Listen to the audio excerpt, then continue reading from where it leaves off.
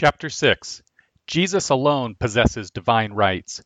And on his robe and on his thigh he has a name written, King of Kings and Lord of Lords. Revelation 19:15. When nations refuse to acknowledge God's rule, God equals theos, rule equals kratos, meaning God's universal government, he promises sure judgment. Now, therefore, O kings, show discernment, take warning, O judges of the earth. Worship the Lord with reverence and rejoice with trembling. Do homage to the Son, lest he become angry, and you perish in the way, for his wrath may soon be kindled. How blessed are all who take refuge in him. Psalm 2:10-12. Homage to the Son has reference to the Lord Jesus Christ and to his written word. Jesus instructed his disciples to make disciples of all the nations, Matthew 28:19. Jesus' great commission will result in the nations paying homage to him, the Son, by observing all he commanded, verse 20. Who is a king? In the Bible, the king is the one who lays down the law. He possesses the sovereign authority to require all those under his jurisdiction to obey. He tells them what they are allowed to do, and then he polices their behavior. The heavenly king is the only king who lays down the law to all men, and who is present with all men always to see if they obey. In the Old Testament, God did not reserve his commandments for just the nation of Israel and the church. Scripture makes it clear that all kings in Israel were to copy the law in the presence of the Levitical priests, so that the rulers would be careful to observe every word of the law, Deuteronomy 17:18 and 19. Even nations outside Israel were required to follow the law as it was given to the nation Israel. This is a controversial statement. If the nations of the Old Testament world were supposed to obey God's civil law, then it becomes more difficult to argue that nations of the New Testament world are not under the same obligation. But what is the evidence that the nations in the Old Testament were to be governed by God's law? The best evidence is this: God judged them. Sodom and Gomorrah were destroyed because they broke the law of God, Genesis 13:13. God commanded the prophet Jonah to preach to the Ninevites, Assyrians, because their wickedness had come up before God, Jonah 1:2. The reason is clear: there shall be one standard for you. It shall be for the stranger as well as the native, for I am the Lord your God, Leviticus 24:22. The prophet Amos set forth the coming judgment of God to Damascus, Gaza, Tyre, Edom, Ammon, and Moab. These non-Israelite nations stood accountable for their transgressions. For 3 transgressions and for 4 I will not revoke its punishment. Amos 1:3, 6, 9, 13, 2:1. Non-Israelite nations were to be judged along with Judah and Israel. Amos 2:4 and 6. There is one law and one lawgiver. The one who gives the law is the sovereign Lord of history, all of history, not just Israel's history and not just the church's history. The law established. The New Testament shows a similar emphasis, as we should expect. The God of the New Testament is the God of the Old Testament. We must not adopt the two gods view of history, with a mean, evil, tyrannical God in the Old Testament and a sweet, kind, devil may care but I don't God of the New Testament. God does not change, Malachi 3:6. Therefore, his law does not change, Matthew 15:17-20. Though Christians do not make blood sacrifices as remissions for sins, we do keep his Old Testament law in Christ. We take Holy Communion, in which the wine becomes the sacrificial equivalent of his blood. The Bible states that all things are cleansed with blood, and without shedding of blood there is no forgiveness, Hebrews 9:22. Compare Leviticus 17:11. Shed blood is still required, but Jesus became our perfect and final sacrifice for sins. But now, once at the consummation of the ages, he has been manifested to put away sin by the sacrifice of himself. Hebrews 9:26. All ceremonial laws applied to the redemptive work of Christ, are fulfilled when an individual repents of his sins and unconditionally surrenders himself to Jesus. The redemptive work of Jesus does not free us from an obligation to keep the moral and civil laws laid down in the Bible, however. Scripture shows no instance of an individual, Christian or pagan, who is free to ignore these laws. We are freed from the curse of the law, Galatians 3:13, but not from the guidance of the law, Do we then nullify the law through faith? May it never be. On the contrary, we establish the law. Romans 3:31. Of course, the non-Christian is free neither from the curse of the law nor from its demands. He who believes in him is not judged. He who does not believe has been judged already, because he has not believed in the name of the only begotten Son. John 3:18. Turmoil that reaches our newspaper headlines can be traced to repudiating the saving work of Jesus Christ and denying his law as a standard for the nations. Man first sinned by rejecting the absolute government of God. Adam and Eve attempted to interpret life by their own standards. What is true for individuals is multiplied for the nations. Christianity threatens all totalitarian regimes because the Christian citizen ultimate allegiance belongs to God, who rules all earthly kingdoms, and who calls those who rule to rule according to laws set forth in Scripture rather than written by the whims of men. Daniel's prophetic dream depicted the character of nations that opposed the ordinance of God and their eventual destruction. The kingdoms were humanistic, anthropocentric, man-centered kingdoms. You, O king, were looking, and behold, there was a single great statue of a man, Daniel 2:31. God brought an end to man's attempt to rule without his saving work and law structure by crushing the Colossus. Then the iron, the clay, the bronze, the silver, and the gold were crushed all at the same time, and became like chaff from the summer threshing floors, and the wind carried them away, so that not a trace of them was found. Verse 35. The conflict over kingship. The Roman Empire presents a classic historical example of the messianic man-centered state, of the denial of God's law, and of the implementation of humanistic law. The Caesars declared themselves gods, and their decrees were acknowledged as the laws of gods. Because of each Caesar's false claim of divinity, his limited reign was threatened by God's unlimited and universal reign. Peter declared confidently that there is salvation in no one else, for there is no other name under heaven that has been given among men by which we must be saved. Acts 4:12. The gospel of Jesus Christ, with its claim of divine prescriptions, threatened the very nature of the Roman state. Rome had to submit itself to the position of minister under God or be crushed by the power of God. Rome did not submit. Early Christians were accused of acting contrary to the decrees of Caesar, saying that there is another king, Jesus, Acts 17:7.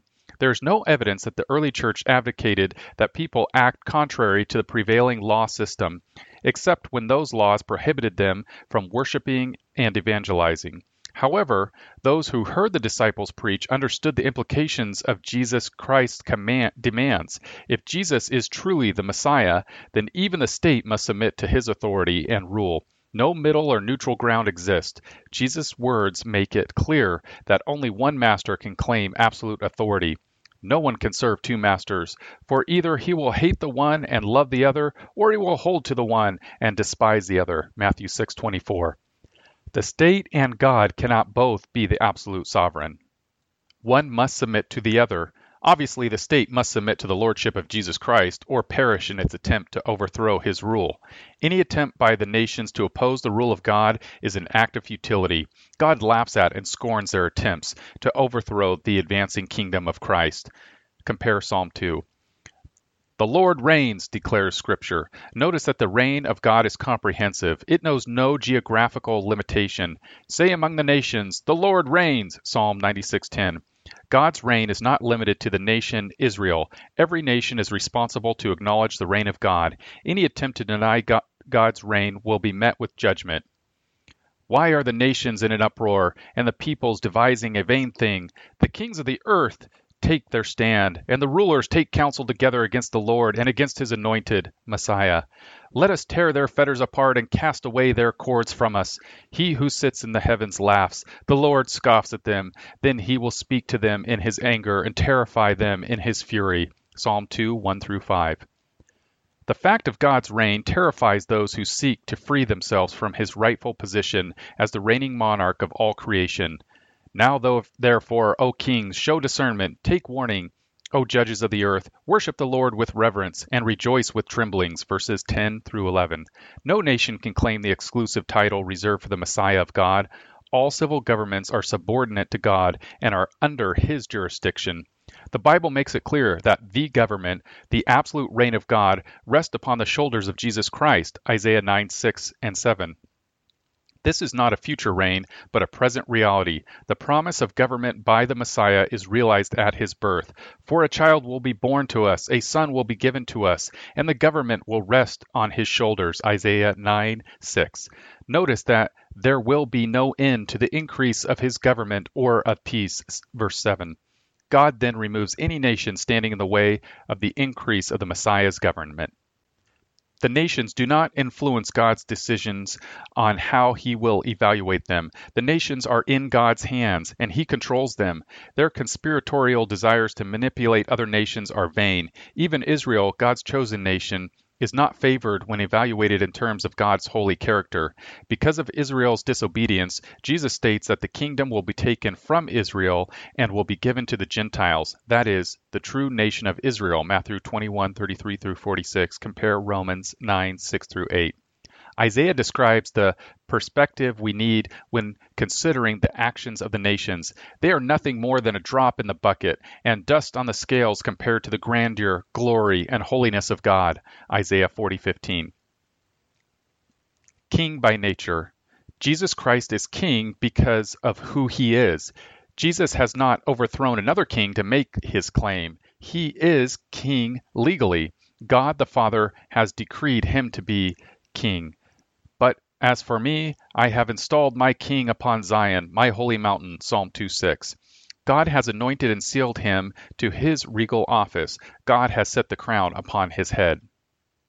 Jesus has a kingly title. He is Lord of Lords and King of Kings, Revelation 17:14, 19:16. He bears the ensigns of royalty, a crown, Hebrew 2:9, a sword, Revelation 1:16, 2:16, a scepter, Hebrews 1:8, a coat of arms, Revelation 5:5. He is called the ruler of the kings of the earth, Revelation 1:5. It is by him that kings reign, Proverbs 8:15. His throne is everlasting, Hebrews 1:8. Even the angels worship him, and let all the angels of God worship him, Hebrews 1:6. He is the center of all person, family, church, group, organization, or nation does. He is God, the creator and preserver of the universe, John 1:1, Colossians 1:17. He upholds all things by the word of his power, Hebrews 1:2. Confession.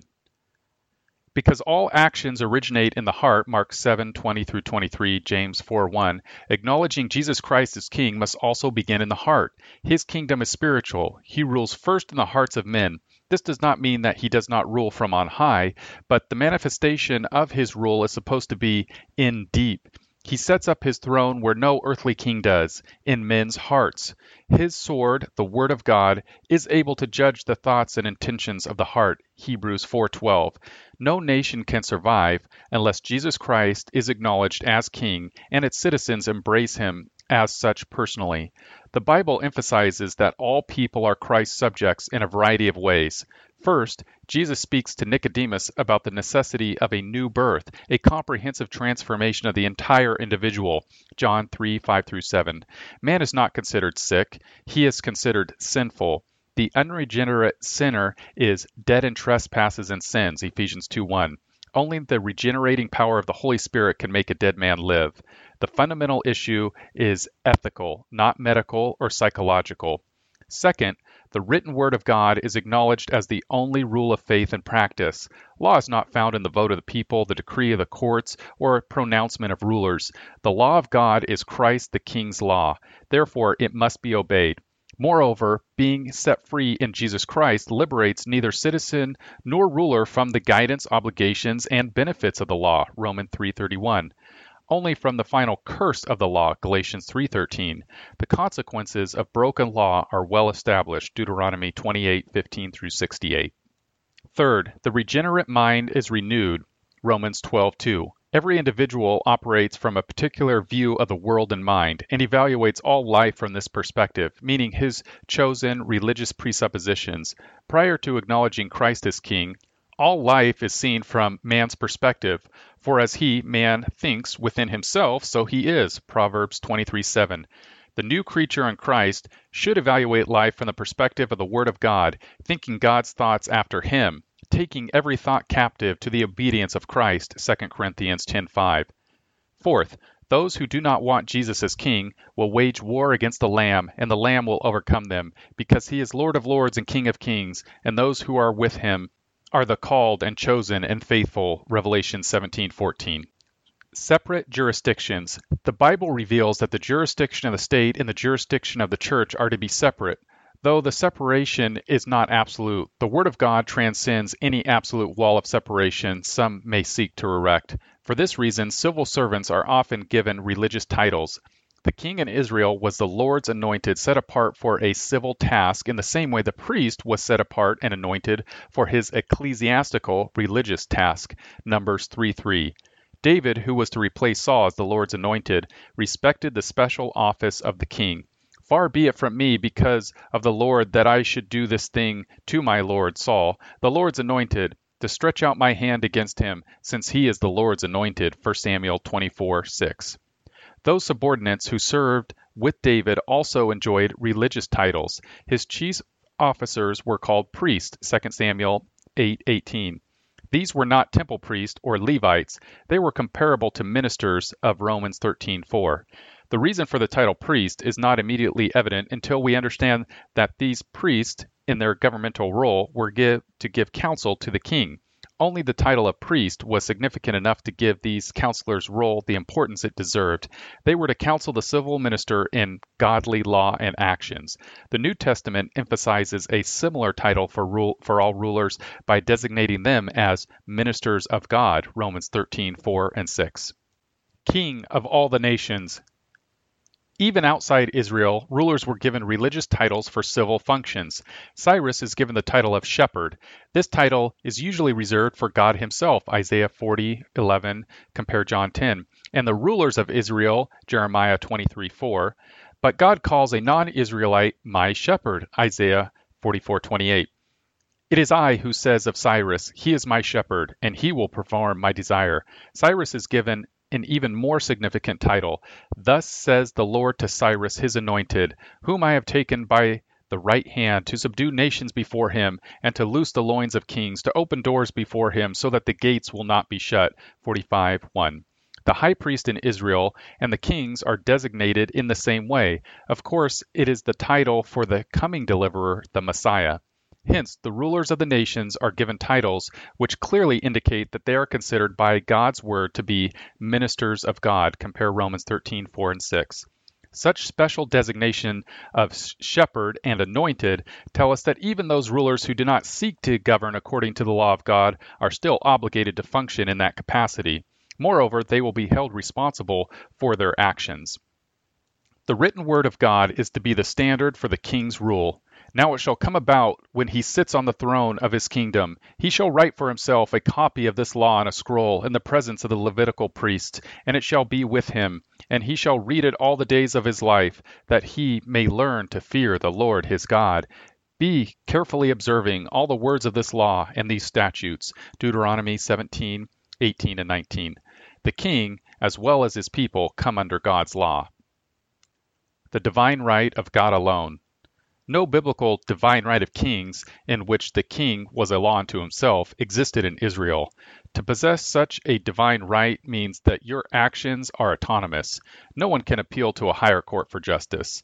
The idea of the divine right of kings was challenged with great force 3 centuries ago by Samuel Rutherford, a Presbyterian minister who served as a commissioner at Westminster Abbey in London and rector of St. Andrew's Church in Scotland. His book, Lex Rex, caused enough controversy to have him placed under house arrest and held for possible execution. Summoned to appear before Parliament at Edinburgh, he died before he could comply with the order. The divine right of kings was the 17th century's version of judicial humanism. It placed the king under God, but there was no human institution to call him to account. Thus, the divine right of kings under God became a theory justifying the autonomy of the king from any other human jurisdiction. It made the king the civil manifestation of God walking on earth. There could, in theory, be no appeal beyond the king to God by means of any rival institution. But the theory claimed too much for the king, and it sparked a revolution. By the end of the century in England, this theory regarding kings was tossed into the historical dustbin. The Glorious Revolution of 1688 transferred the mythical divine right of kings to Parliament. 9 decades later, the American Revolution broke out in opposition to Parliament's taking seriously its own stolen theory. One purpose of the civil law in the Old Testament was to see to it that the king's heart may not be lifted above his countrymen. Verse 20. Citizens and king are to serve the same law. King Solomon prayed for an understanding heart to judge God's people and to discern between good and evil. 1 Kings 3:9. Solomon's standard of right and wrong was the Bible. Only when he ignored Scripture did judgment come to his kingdom. This is no less true in the New Testament, where Jesus is one with the Lord who gave Moses the law, John 10:30, and said that we are to keep his commandments, John 14:15, 15:14. By keeping Jesus' commandments, we are keep the commandments of God, for Jesus is God, John 1:1. God's standard for justice is the same for all his creatures. This includes nations that consider themselves non-Christian. Some people believe that because they do not acknowledge God as Lord and King, they somehow are exempt from following the law of God. Sodom and Gomorrah enjoyed no such exemption. Now the men of Sodom were wicked exceedingly and sinners against God, Genesis 13:13. This wicked city was destroyed for breaking God's law, in particular the sin of homosexuality, Genesis 19:4-5, Leviticus 18:22, 20 and 13. Jonah went to preach to the non-Israelite city of Nineveh because of their sins. If the Ninevites were not obligated to keep the law of God, then how could they be expected to repent? Jonah 3. The stranger and individual outside the covenant community must obey the law of God. There shall be one standard for you. It shall be for the stranger as well as for the native, for I am the Lord your God. Leviticus 24:22. Compare Numbers 15:16, Deuteronomy 1:16-17. Jesus alone possesses divine rights. The law, as given to Israel, was a standard for nations surrounding Israel. When other nations heard of the righteous judgments within Israel, these nations remarked with wonder, "Surely this great nation is a wise and understanding people." Deuteronomy 4:6. The psalmist proclaims to the kings and judges of the earth to take warning and worship the Lord with reverence and do homage to the Son. Psalm 2:10-11. Quite frequently, the other nations are called upon in the Psalms to honor God. The prophets insisted that the nations surrounding Israel would respond to his threat of historical judgment. God does not exempt other nations from the requirements of his righteousness. He holds them responsible for their sins. Amos 1:3-2:5. The New Testament emphasis. The New Testament presupposes the moral order laid down in what we call the Old Testament. John the Baptist used the law of God to confront Herod in his adulterous affair. Herod had John arrested and bound in prison on account of Herodias, the wife of his brother Philip, because he had married her, for John had been saying to Herod, "It is not lawful for you to have your brother's wife." Mark 6:17-18, Leviticus 20:10, Deuteronomy 22:22. This was not mere advice. John lost his own head in the exchange. In Romans 13, the civil magistrate is termed a minister of God, who has the responsibility and authority to punish evildoers. As God's servants, these rulers must rule God's way. Just as minister in the church is obligated to implement the law of God as it touches on ecclesiastical matters, a civil servant must implement the law of God in civil affairs. The determination of good and evil must derive from some objective standard. In Hebrews 5:14, the Christian is instructed to train his senses to discern good and evil. In Romans 13:4, the civil authorities are to wield the sword, punishing evildoers and promoting the good. God certainly does not intend the standard of good and evil to be simply whatever a ruler autonomously desires or thinks it ought to be. The standard of good and evil is nothing less than that which the Creator, Sustainer, Ruler, and Judge of heaven and earth ordains, decrees, and declares it to be, the revealed Word and law of God. The psalmist declares he will speak of thy testimonies before kings and shall not be ashamed, Psalm 119:46. These testimonies are the commandments that he loves, verse 47. Jesus informs his disciples that persecution will give them opportunity to speak before governors and kings as a testimony to them and to the Gentiles, Matthew 10:18. Civil servants approached John the Baptist regarding their obligation to the law of God. Some tax gatherers also came to be baptized, and they said to him, "Teacher, what shall we do?" And he said to them, "Collect no more than what you have been ordered to." And some soldiers were questioning him, saying, "And what about us? What shall we do?" And he said to them, "Do not take money from anyone by force, or accuse anyone falsely, and be content with your wages." Luke 3:13 through 14. John was not appealing to them on the basis of some neutral law, but referred to the 6th, 9th, and 10th commandments of the Decalogue, though he did not name them as such. An incident in Jesus' ministry shows that the biblical laws of restitution are in force for tax theft. Zacchaeus, an unscrupulous tax collector, followed the laws of restitution by promising to pay back those he defrauded. "If I have defrauded anyone anything, I will give back 4 times as much." Luke 19:8, compare Exodus 22:1, Leviticus 6:5. Christians are obligated to inform those who rule of the demands of the law and the consequences of disobedience. There is no area of life where man is exempt from the demands of the law of God. Blessings and curses. Because God's laws are a standard for all nations, consequences of disobedience affect pagan nations as well as godly nations. External blessings accrue to societies that conform to the laws of God, and there are curses for those societies that fail to conform externally to these laws. Deuteronomy 28:1 through 68. The laws of God that relate to blessings and curses are operative for all peoples. The prophet Amos made this clear when he denounced the nations surrounding Israel. Damascus, Gaza, Tyre, Edom, Ammon, and Moab incurred the curses of Deuteronomy 28:15 through 63, Amos 1:3-5. Those judges who fail to render verdicts according to the absolute standard of the law of God will die like men and fall like anyone of the princes. Psalm 82:7. The Levites stood before the people to remind them of their sins and the reason for God's judgment on their nation. "For our kings, our leaders, our priests, and our fathers have not kept the law or paid attention to thy commandments and thine admonitions, which thou hast admonished them. Behold, we are slaves today, and as to the land which thou didst give to our fathers to eat of its fruit and its bounty, behold, we are slaves on it." Nehemiah 9:34-36. Slavery, in which even our bodies are ruled by despotic leaders, verse 37, is the result of the nation's failure to keep the commandments of God. Breaking God's commandments means transgressors and sinners will be crushed together, and those who forsake the Lord shall come to an end. Isaiah 1:28. Harlotry, injustice, murder, theft, taking bribes, and afflicting the helpless are results of a nation's repudiating the laws of God for the laws of men, humanism. Even the greatest kings of the world will be reduced to dust if they fail to honor God's law. Daniel 2:31-35.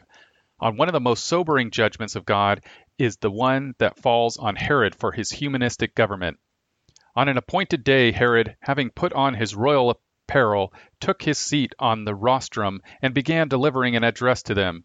And the people kept crying out, "The voice of a God and not of a man." And immediately an angel of the Lord struck him because he did not give God the glory, and he was eaten by worms and died. Acts 12:21-23. God in his providence appoints and deposes all rulers. He therefore is never surprised about the development of the nations, because the heads of foreign powers are his servants. For example, Pharaoh, Romans 9:17, Herod, and Pilate, Acts 4:25, were raised up by God to do God's will. The psalmist says that God puts down one and exalts another, Psalm 75:7. God's dealing with Nebuchadnezzar surely are the most revealing actions of sovereignty brought upon an earthly ruler. Daniel acknowledges the sovereignty of God in the appointment and removal of kings by stating that God changes the times and the epochs. He removes kings and establishes kings. Daniel 2:21. The rule and authority that men in power enjoy come from the gracious hand of God. The Most High is ruler over the realm of mankind and bestows it on whom he wishes and sets over it the lowliest of men. Daniel 4:17. Nebuchadnezzar was reminded of his rightful position as a ruler under God. 4:25-32. When the king comes to his senses, God returns the kingdom to Nebuchadnezzar. "So I was reestablished in my sovereignty, and surpassing greatness was added to me. 4:36. This great lesson was not remembered, however. Some years later, Belshazzar's mockery of God's rule, compare 5:2-4, brought sudden destruction, but not before Daniel reminded him of the nature of his sovereignty. O king, the Most High God granted sovereignty, grandeur, glory, and majesty to Nebuchadnezzar your father. 5:16. Belshazzar's kingdom was numbered, weighed, divided, and given by God. Verses 25-28. Summary. The sixth basic principle in the biblical blueprint for civil government is that the lordship of Jesus Christ is universal. There are no exemptions from God's service. There is no King's X for human kings. One of the greatest lies ever fostered in the church is that Jesus is king of the church, but not of the state. The law of God is valid for individual believers, but non-Christians are supposedly not required to keep it. The nations are supposedly under their own jurisdiction, an assertion of their autonomy, self-law. The nations supposedly do not have to keep the law of God unless they wish to. God supposedly does not hold them accountable. Suppose. The theory is all supposition and no fact. It is a lie perpetuated by the devil and his minions. If it were true, then it would mean that men around the world can break God's law and get away with it. Or, if his law does not bind them, then this theory means that God is not sovereign over the nations. Legal theory of all societies recognize this principle. No law, no authority. No law, no sovereignty. Those who argue that God's law does not apply are in principle denying the sovereign rule of God. This must be Satan's favorite lie. It is certainly one of the most successful lies in Christian circles. You cannot come away from reading of the Bible with the conclusion that the nations are exempt from the commandments of God. If the nations are exempt as long as they do not submit to Jesus as their king, then how will they be held accountable on Judgment Day? According to this new theology, there is no accountability. The atrocities of despots from the beginning of time are off the hook. Our country's foreign policy makes it evident that we have forsaken the gospel for the nations. When is the last time, let alone the first time, that you heard that what our foreign policy really needs is the claims of Jesus Christ? Do our ambassadors call the Russians, the Czechs, the Chinese, the Japanese, the Iranians, the Poles, and the Jews to surrender unconditionally to the lordship of Jesus Christ? My friends, this is the only hope for the world. God will not honor our supposed religious neutrality for long. God establishes nations by his eternal decree. All nations are accountable to God and his law. When God is rejected as the king, false king messiahs claim to be saviors of the people. The state and God cannot claim to be the ultimate sovereign. All conspiratorial designs of men and nations are doomed to fail. Jesus is King of Kings because of who and what he is. For nations to submit to Jesus as King, the gospel must be preached and the word of God proclaimed as law. Both church and state are obligated to keep the law of God. The state cannot exempt itself from keeping the commandments of God except at its own peril. There is a jurisdictional separation between church and state, but not a religious separation. Jesus is king of all the nations. There is no divine right of kings. The New Testament repeats the fact that Jesus is ruler of the nations. There are blessings and curses attached to obedience and disobedience. In summary, 1. God promises to bring judgment against nations that ignore his law. 2. New Testament nations are as bound by God's law as Old Testament nations were. 3. The God of the Old Testament is the God of the New Testament. 4. The redemptive work of Christ has not freed us from obedience to God's law. 5. God's law threatens totalitarian nations. 6. God destroys all rival earthly kingdoms. 7. The Roman Empire fell because it opposed God and his church. 8. The earthly Christians were persecuted because they claimed that Christ was sovereign over all kings. 9. The state and God cannot both be equally sovereign. 10. The government rests on Christ's shoulders. 11. Christ is king legally. 12. The confession that Jesus is Lord must begin in the heart. 13. The jurisdictions of church and state are separate. 14. The civil magistrate is called by names that denote a religious function, priest, minister. 15.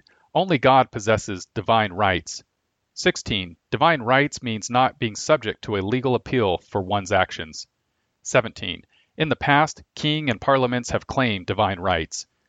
18. This doctrine leads to tyranny. 19. God alone is king. 20. The New Testament says that all magistrates are under God's kingship. 21. God's law rules magistrates, and they are supposed to rule their subjects in terms of God's law. 22. Armed with God's law, the earthly church challenged the state. 23. The Levites were to warn kings against transgressing God's law. 24. Slavery results when rulers ignore God's law. 25. God still appoints all rulers.